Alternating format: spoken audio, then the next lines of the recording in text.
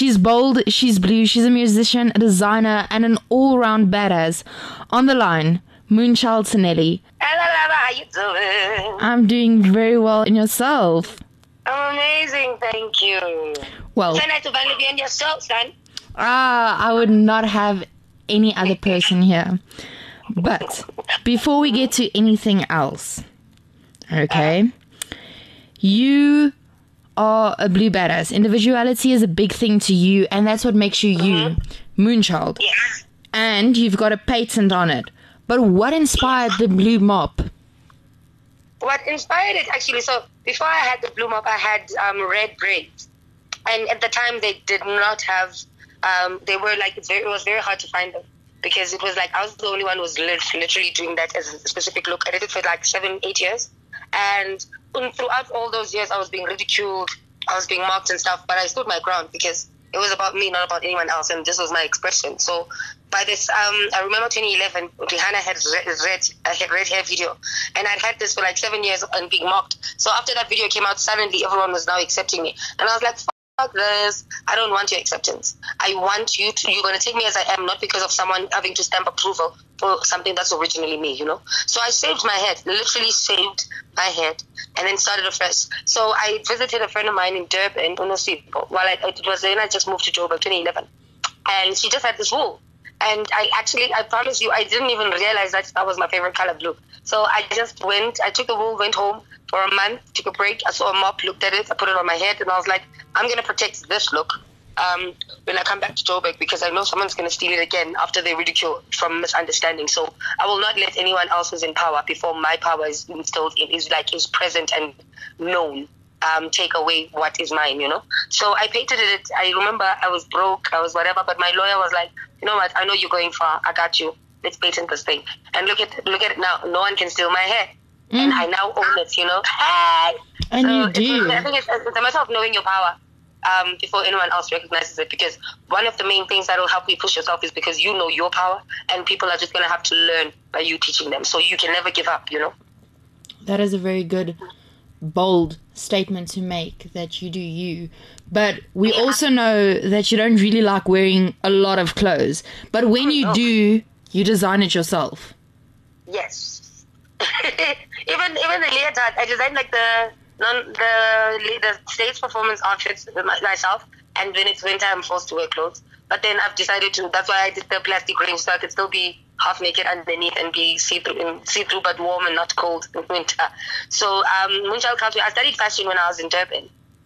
So that I think that's one of the main things. I know it's one of the main things that has helped me establish like a specific image, because it's never been an expensive thing to do. I have an idea, I create it. I have an idea for a look, I create it, and I don't have to go seek someone or have to budget or whatever. Because I mean, once you run away from home, you're just like, you need to just make it work or make it work or make it work. Because you ain't running back home without succeeding, you know. Yeah, no. And what was the boldest look that you've ever pulled off?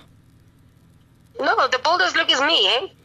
The boldest look is me, because for as long as it was not received as cool, it was the boldest thing anyone has ever seen. And now it's a trend because everyone is copying, because now it's suddenly cool, because people have decided to jump on the wagon. Because me, I'm not changing. My existence, my breathing is bold. So my looks are just... My boldest look is probably the most naked one I've been in. Maybe Mary Claire's the naked shoot. That's probably the boldest, because everything else for me is just normal. Being naked is just normal. Being dressing the way I do is just normal to me, because it's just my expression. You know what I mean?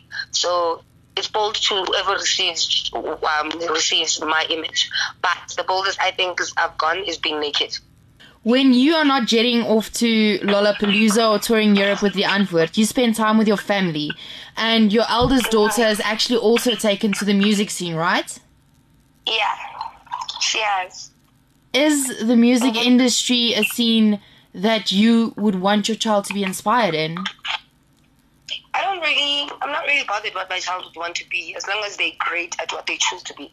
So, as a strong-boned person who's in the industry, who's not fallen into all these traps that, you know, when they say 1 in a million, it becomes that, because it's not for everybody. Not everyone is strong enough to withstand everything. That's why a lot of parents will be scared for their kids.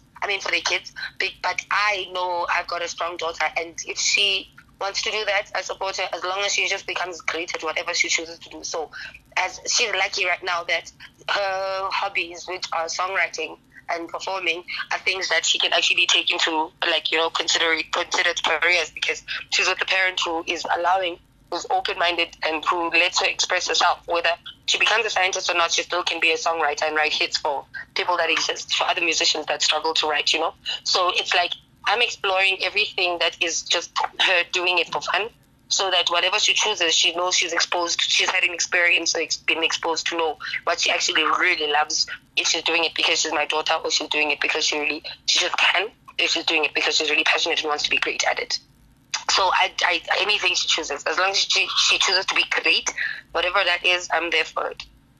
And I'm pretty sure that your career was not smooth sailing. And if you can go back to 16-year-old you when you started this, what can you tell yourself?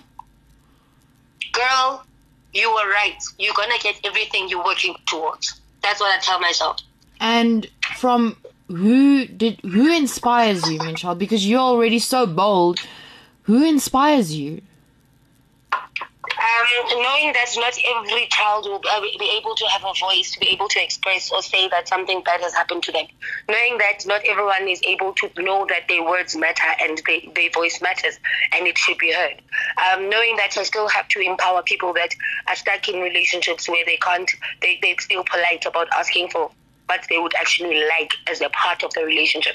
I'm inspired by having a voice. I'm inspired by being able to be a channel or a vessel for people that will never have the opportunity to be in the spaces I'm at, especially coming from an experience of having been sexually violated and knowing the mental things that go through your head. So when I write and I empower, I don't write from an observant point of view. I write from an experience point of view so that I touch even more people, because one thing about touching is relatability, and relating coming from experience is so different to relation from observation.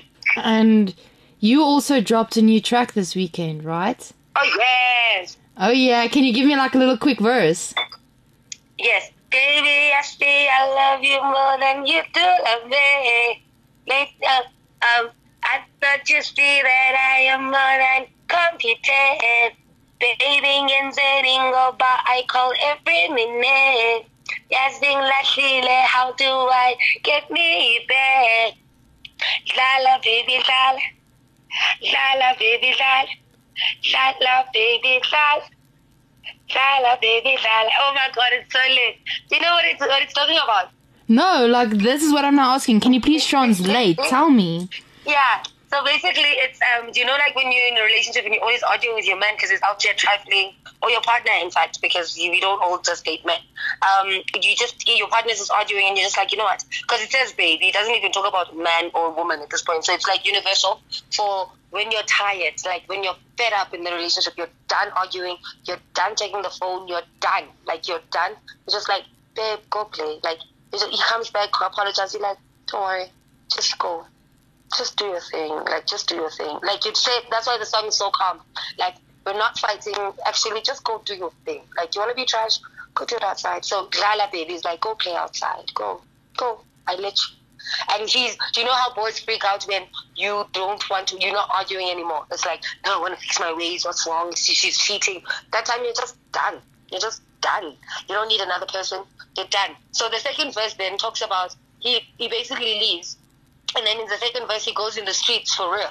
But then now the women are so together that even the side girls that he's trying to cheat with are saying, you know what, actually, you've got to love her for trying to mess with me, because I know you like messing around with no condoms. You've got a main person and you're this guy, and you're a death sentence walking. So I'm not coming for that. So basically, I think with the video, it's going to make a lot of sense as well, because then it's women unifying. Instead of saying, yo, I'm going to take your man. No, it's like, actually, I'm done with you as your main girl. And then the girls in the streets are like, we also don't want you. So where you gonna run? So basically, yeah, that's what the song is about. When you're done arguing, you just go play, babe. Just go play. Lala, baby, lala. I say it so calmly because no argument anymore. It's like, we're good.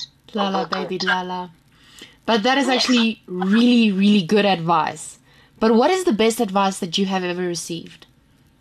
That I've ever received.